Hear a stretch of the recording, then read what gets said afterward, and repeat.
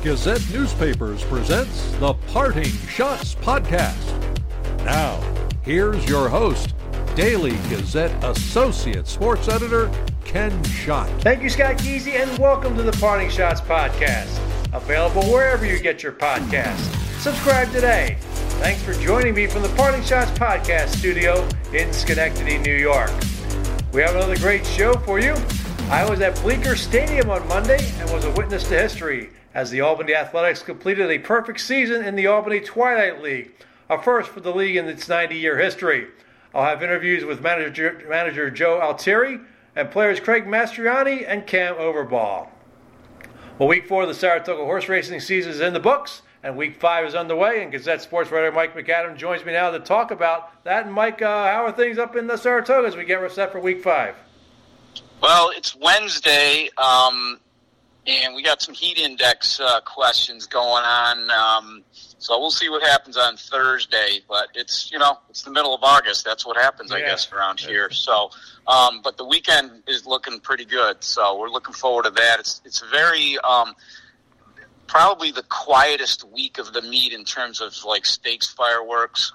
So there's not a lot going on in terms of big races and stuff. This is sort of like the bridge week to the next two, which is Alabama week and Travers week, which is when it starts getting nuts again. Yeah. So we just came off of Whitney week, which is, crazy town, and now we got a little bit of a breather here this week, and then it picks up again. Well, let's start with last Friday and the Hall of Fame induction ceremonies at the National Horse Racing Museum. A couple of classes, because obviously last year the pandemic postponed the induction. Todd Pletcher and American Pharoah were the class of 2021 headline that class. Yeah, Todd Pletcher, we've talked about this before, was really a slam dunk. It was his first year of eligibility. Trainers in the United States have to have their head training license for 25 years before they're eligible, and right on the noggin of 25 years, Todd Pletcher went in. The cool thing was a big part of his success overall has taken place at Saratoga, where he's got 14 training titles, and so appropriately he went in. Hard part for his induction was the fact that owner Mike Rapoli introduced him, and he was a threat all along to go long, and he sure did. I had him clocked in at 18 and a half minutes, and there were a couple points there toward the end where he kind of got a little rambly. We were wondering if this guy was ever they're gonna have to get the old Warner Brothers cartoon, hook where they pull somebody off the stage. So eventually he got done, and then of course Todd Pletcher in his typical fashion got up there, and he clocked in at 5.5 minutes, and he was the one going into the Hall of Fame, but very efficient and professional and hit all the right notes.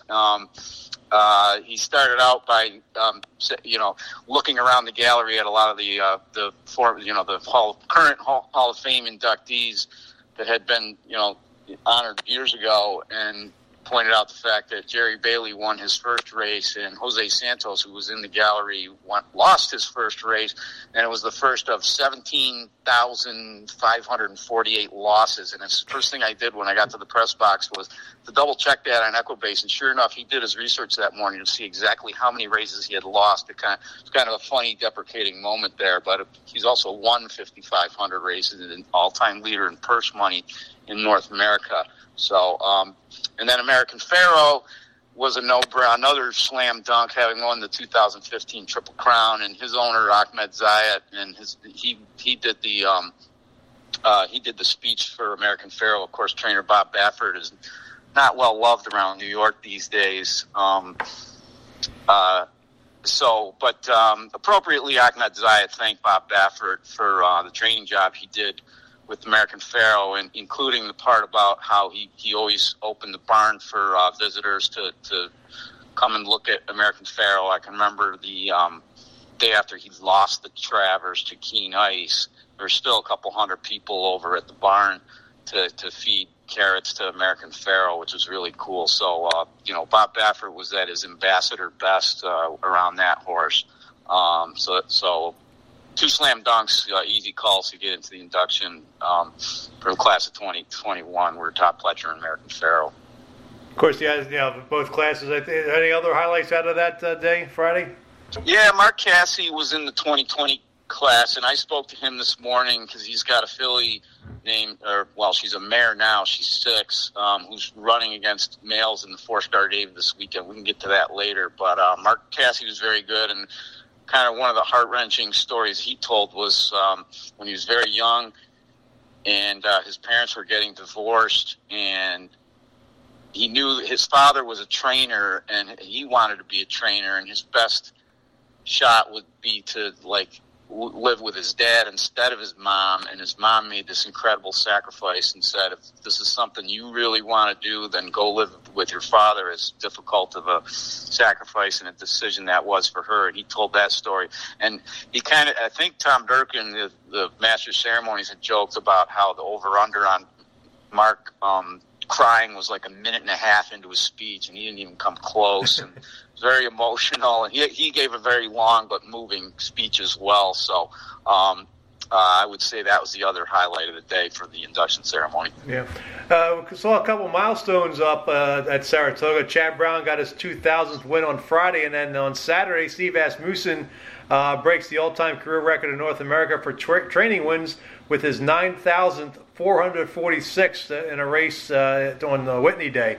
Talk about, first of all, Chad Brown from Mechanicville, and just how he's really made himself one of the top trainers in the country. Yeah, he really skyrocketed, probably over the last 10 years or so. He used to be an assistant to Bobby Frankel, the late Hall of Fame trainer Bobby Frankel, who's just, had just all-star lineup in his stable, and Chad had a lot of hands-on experience with a lot of those good horses. And then he really has established himself as kind of a turf trainer in the United States, and he's got a lot of owners who have a lot of money who want to spend money on, horses that are going to run in the big turf races, like, for instance, Diana Grade 1 at Saratoga that Chad has won like 5 or 6 times. So that's been sort of his identity, but he's good in all divisions, really. He won the Preakness a few years ago with Cloud Computing. Saratoga obviously is very near and dear to his heart because his family's been coming up here for decades, and they get the same picnic table in the backyard. So for him to hit 2,000 was pretty much, it's going to happen, and it's going to keep happening like it has for Steve Asmussen. When I mentioned that Whitney week last week was crazy town, it's because it was Whitney week is nutso anyway by itself, and then you got the Hall of Fame on Friday, and we're juggling these two guys, on the verge of milestones, which at least you can look at the calendar and the schedule and say, yeah, the Whitney's on Saturday and the induction ceremony's on Friday, but those two things going on, you have no idea when they're going to happen. Yeah. So we had to kind of keep an eyeball on that, and then of course Chad gets his 2,000 on Friday, which throws a monkey wrench into that day, and then Steve Asmussen, he had 14 horses entered at 4 different tracks on Saturday. He actually tied it on Friday, the all-time North American record, and so you knew it was going to happen on Saturday. And we were just praying that it happened in Saratoga because he was there and you'd be able to talk to him right after the race, and B, you hoped it was in that 5th race, which was the first one that he had a horse entered in, just to kind of spread the day out a little bit. You didn't want it happening in the 10th race on the Whitney Day card, or the 11th race, or whatever his last horse was. And sure enough, the racing gods looked down upon us positively and had him win that 5th race, so we were able to kind of go down and talk to him, and they did the whole presentation, and Naira gave him a lawn jockey with his name and the record on it, and it's a really cool moment. But it's amazing as well. And Chad's not that old, but for him to hit 2,000 and then the following day this guy gets 9,446, pretty amazing moment. Yeah, you mentioned about Pletcher researching how many losses he had. I figure with all the 94-46 wins Asmussen has, I wonder how many losses he has. Well, he's the all-time leader. I don't know what the exact number, but I think he may have pointed that out himself as well. Pletcher's got 17. Asmussen's got to have, 20, 30,000 or something. That's the nature of the game. But these guys hit at a 21, 22, 23% strike rate for victories. So if you feel like doing that math, you're welcome to it right now. Yeah. No thanks. Or you can just look it up on Equibase. Well, speaking of the Whitney, Nick's Go dominates the Whitney. It really solidifies his standing as a top older dirt horse in the country. What were your thoughts about his race on Saturday?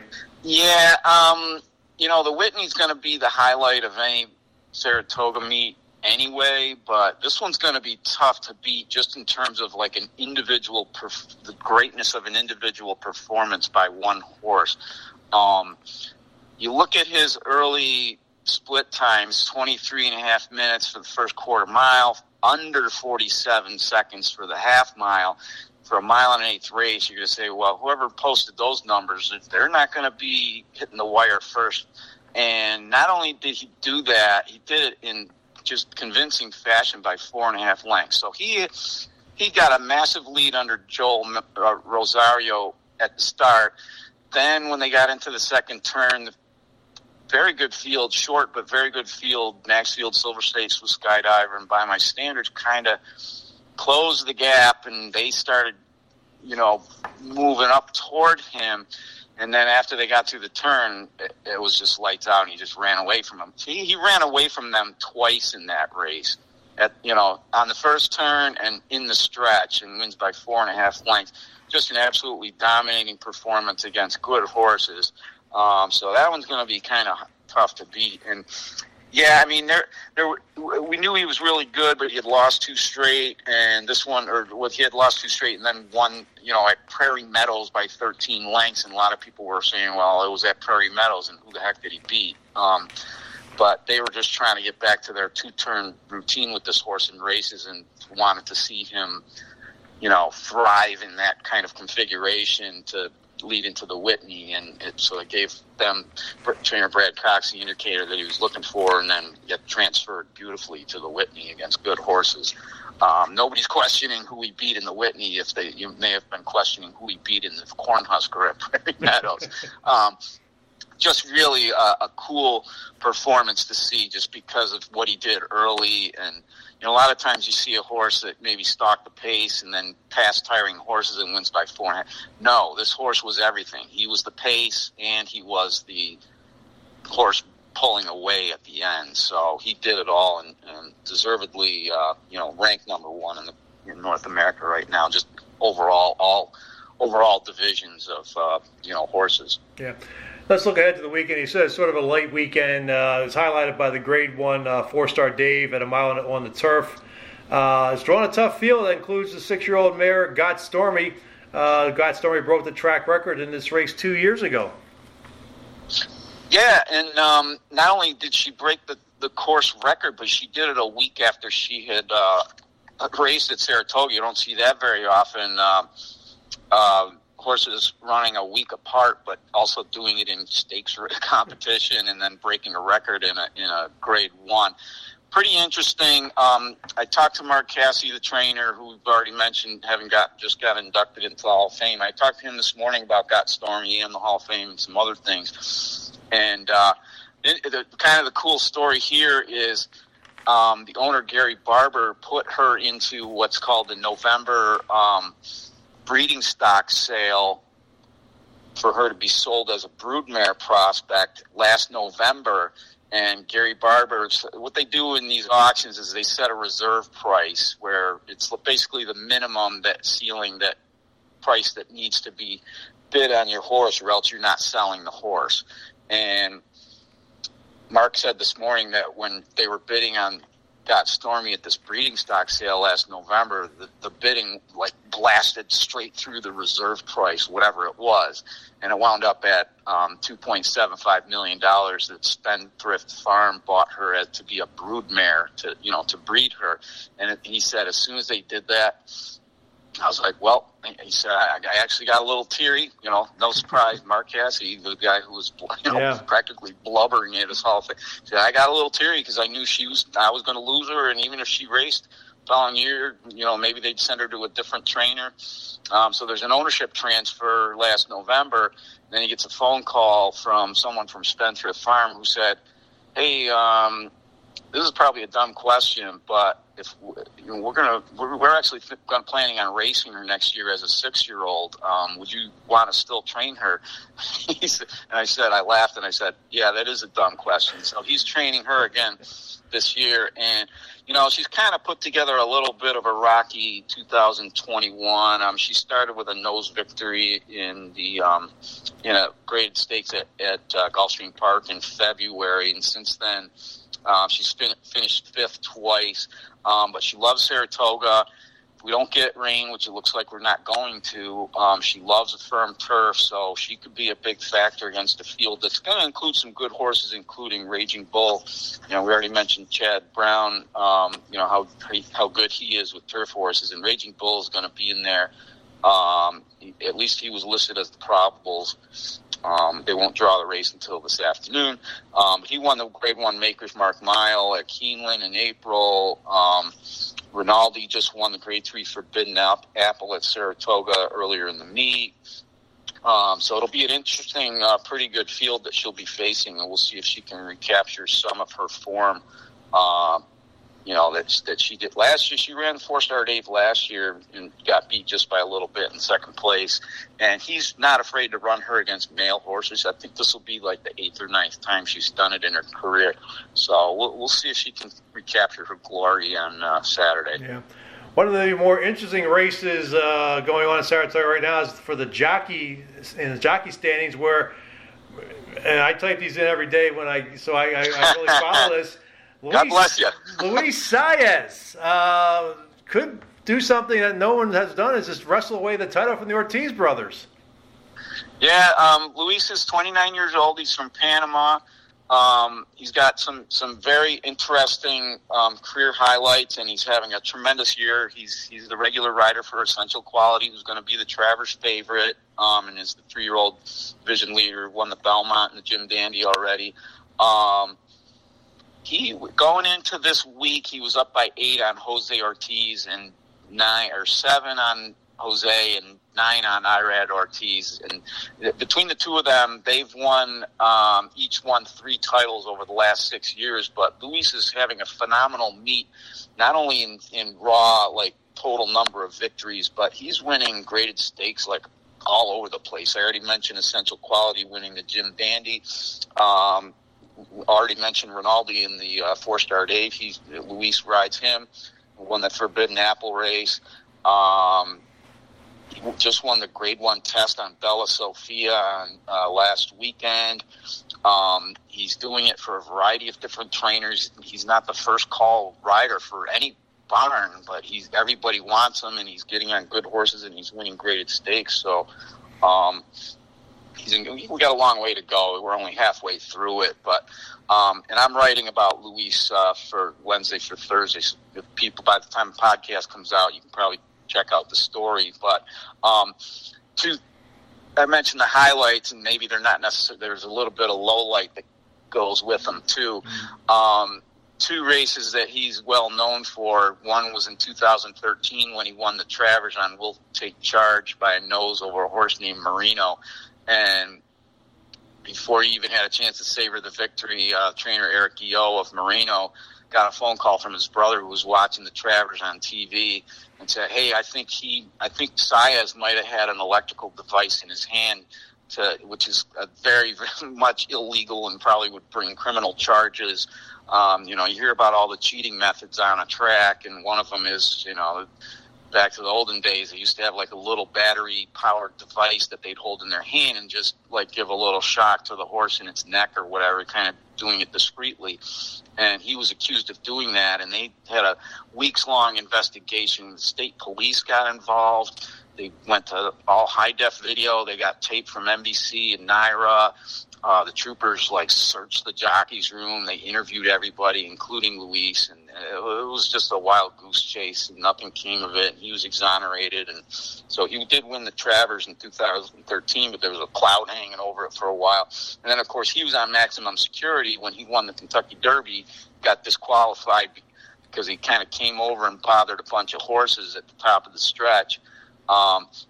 So Luis is still chasing his first Kentucky Derby, but you can't take his Travers away from him. And interesting note about Will Take Charge that year is he wound up winning the 3-year-old male championship without winning a single leg of the Triple Crown. So that Travers win was very big in him securing that award that year. But Luis is a wonderful kid.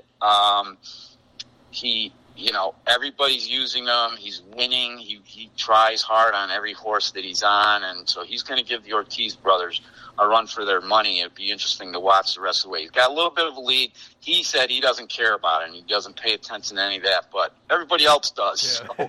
So we'll be keeping an eye on that jockey race, especially if it gets tight toward the end. And finally, Mike, you mentioned that Bob Baffert not being a popular figure. Another really unpopular figure around the horse racing at Saratoga is Governor Andrew Cuomo. And on Tuesday, he announced his resignation. He's been accused by at least 11 women of sexual harassment. And if you haven't had a chance to listen to the podcast I posted on Tuesday with interviews with Gazette editorial editor Mark Mahoney and managing editor Caitlin Brown, you can check it out at dailygazette.com and wherever you get your podcast. But yeah, Cuomo and horse racing really sort of not a good fit. What did the horse people think of Cuomo?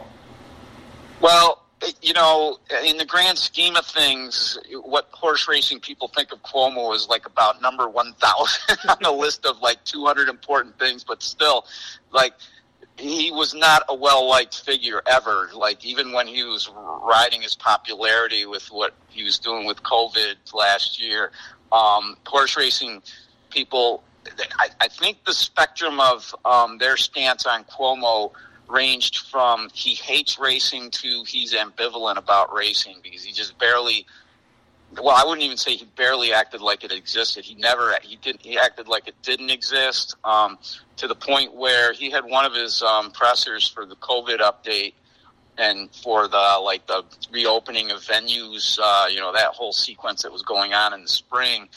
And literally he was at Belmont Park for one of them, and where he announced, a further moving of the goalposts on what could be open, and it sounded like racetracks should be one of them, but he never specifically said that, so everybody was kind of held in limbo, like, well, I guess we still have to wait. Like, does he remember that Saratoga and Belmont exist? And he literally, having a presser at Belmont Park at the time, and that was in the morning, and then by 5:30 that night, he was issuing a, emailed press release saying, racetracks, that includes them too. Like, someone must have tugged on his coat sleeve and said, you never mentioned racing or racetracks when you were at a racetrack this morning. And so he had to send out a whole separate press release clarifying that, which I'm sure reinforced a lot of people's belief that he's certainly ambivalent toward racing, but a lot of people, their knee-jerk reaction is like, well, he hates racing. He never,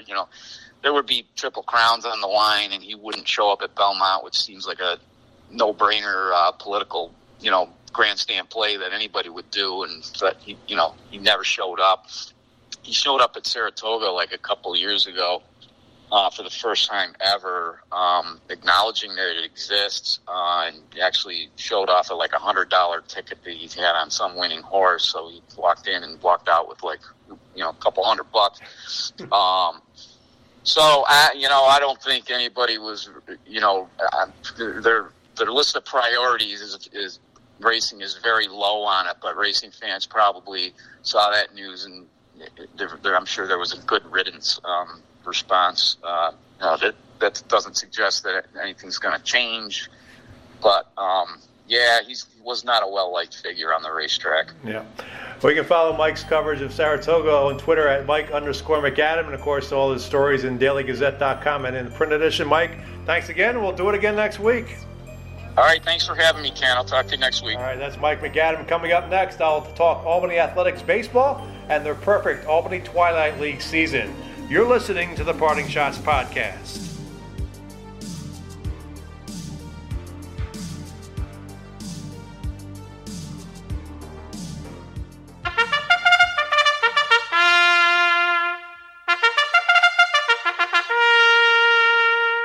Hey, Saratoga horse racing fans.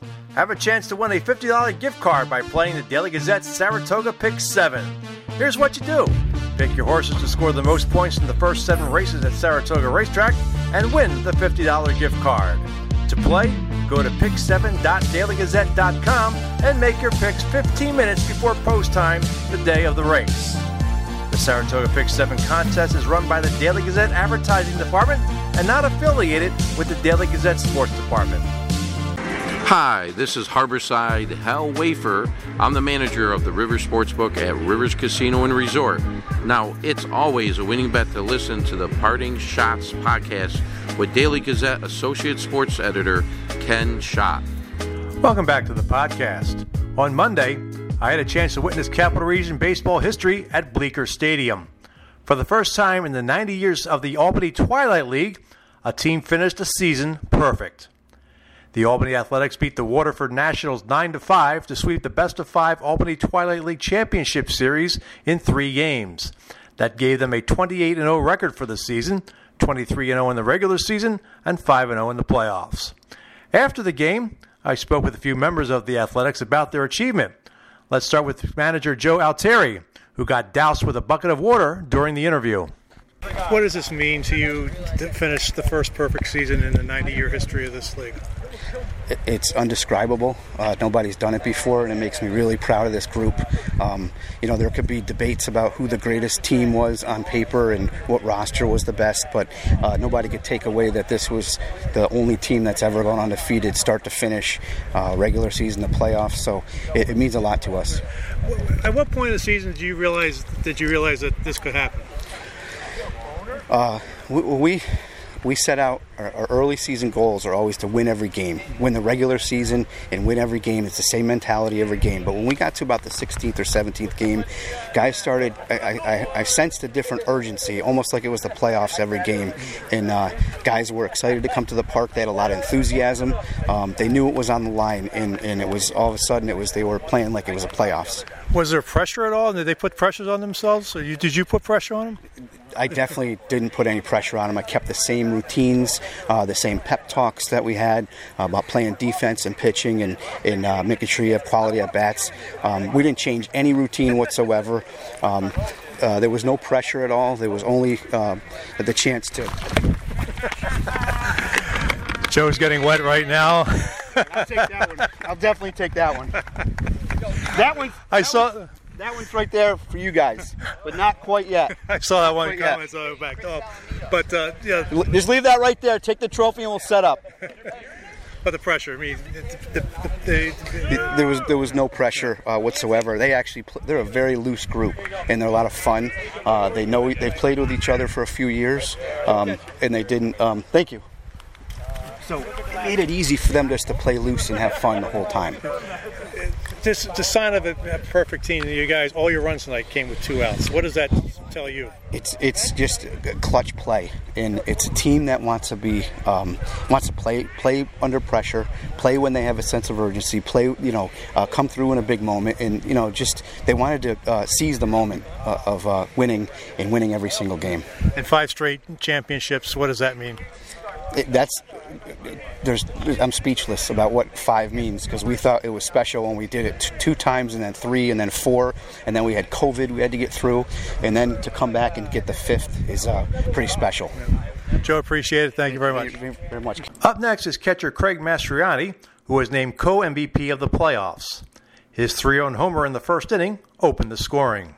Craig, what does it mean to complete a perfect season, the first one in the history of this league? It means a lot. It really does. I'm a guy that's been here a long time, 15 years on this team. We've had a lot of really good teams. 2012, 2016, we won World Series. Never did we go undefeated.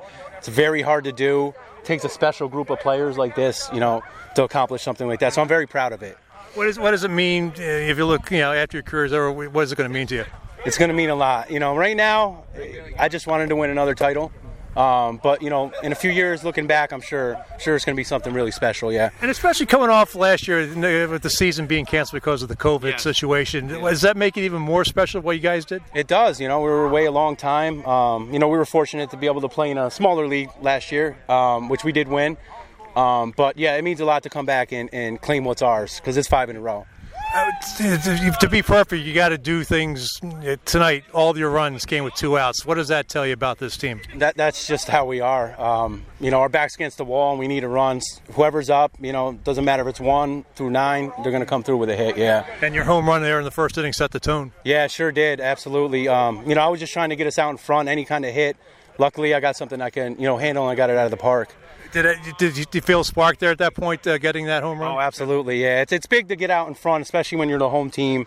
It was a big moment, yeah. Finally, second baseman Cam Overball. He had 3 hits and drove in 2 runs.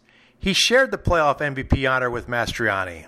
What does this mean to you guys to do something that's never been done before in the 90 years of the Albany Twilight League?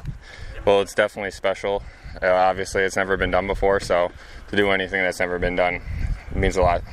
As the season progressed and you guys kept winning and winning, was there a sense that you had something special here? Did you realize that you could try to pull this off? Absolutely. We got studs across the boards, and every single game we just kept building more and more momentum. So the more we played, the better we kept getting. So, did you feel pressure? No, not really. We've been here before. A lot of these guys are veterans, so a lot of us have been here for 5, 6 to even 15 years already. So we're all ready for the spotlight. Tonight has probably been a perfect example that perfection. All your 9 runs you scored tonight came with 2 outs. What does that tell you about this team? It just shows that when it really gets tough, we really dig deep and we grind. And 2 outs, it really doesn't matter because we're all just ready there. We're ready. And to win 5 in a row, what does that tell you? Well, I think it kind of shows our dominance, not to sound cocky or anything, but we kind of expected this. We've been rolling all year, and at this point, honestly, we don't think anyone can beat us, so we're just very confident, playing with lots of confidence. On a side note, covering this game on Monday brought me back to my years back in York, Pennsylvania, when I first started in the business at the York Daily Record. The York County had 2 amateur leagues, the Central League and the Susquehanna League, and I covered the Susquehanna League for a couple of seasons. I enjoyed covering that, and some good baseball, some good characters, and it was a lot of fun. It was a lot of fun to be at Bleecker on Monday to watch history being made by the Athletics. Well, I'll be back to wrap up the podcast and have the latest winner in the Daily Gazette's auto racing contest in just a moment.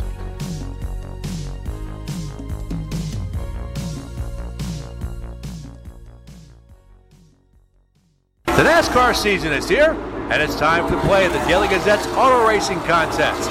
Go to dailygazette.com to sign up and play. Predict the order of finish of each race via your auto racing account. The fan with the most correct points for the race will win a $50 grocery card and have their name mentioned on the Parting Shots podcast and printed in Friday's Daily Gazette. The fan with the most overall points at the end of the season wins the $250 grocery card. You can also win a $75 Visa gift card provided by 2nd Street if you're the weekly national winner. If you are the overall national winner, you will win a trip for 2 to the 2022 Daytona 500. So go to dailygazette.com, sign up, and play today. The Daily Gazette Auto Racing Contest is run by the Daily Gazette Advertising Department and not associated with the Daily Gazette Sports Department. Sign up for the Daily Gazette Sports Newsletter. The newsletter, which comes out Monday, Wednesday, and Friday, features updates on the local sports scene from our staff writers and reveals the latest guest for the Parting Shots podcast. The newsletter is free. To sign up, head to dailygazette.com. Hi, I'm Tom Manas, head coach of the Albany Empire. You're listening to the Parting Shots podcast with Daily Gazette Associate Sports Editor Ken Schott. Back to wrap up the podcast. The Week 22 winner in the Daily Gazette Auto Racing Contest is Thomas Crudo of Schenectady. Thomas wins a $50 grocery gift card. Congratulations, Thomas. The VIP winner was Jerry Peel of Frank & Sons. And I was also the top point getter. Hey, sometimes you get lucky. I'll be announcing the weekly winner of the contest, and that winner's name will appear in Friday's Daily Gazette. If you would like to play the contest, go to dailygazette.com and click on the link for contest and promotions. Keep checking out dailygazette.com and the print edition for the latest updates in news and sports on the coronavirus pandemic. I want to thank all the doctors, nurses, and first responders who are dealing with this pandemic. We appreciate the job you're doing in this difficult time. If you haven't gotten vaccinated, please do so. Do it for yourself, do it for your family, and do it for your friends. That wraps up another edition of the Parting Shots podcast. I would like to thank Mike McAdam, Joe Altieri, Craig Mastriani, and Cam Overbaugh for coming on the show. If you have questions or comments about the podcast, email them to me at shot, that's SCHOTT, at dailygazette.com. Follow me on Twitter and Instagram at Slapshots. The views expressed in the Parting Shots podcast are not necessarily those of Gazette newspapers. The Parting Shots podcast is a production of Gazette newspapers. I'm Daily Gazette Associate Sports Editor Ken Schott. Thanks for listening, and I'll catch you next time. From the Parting Shots podcast studio in Schenectady, New York, good day, good sports.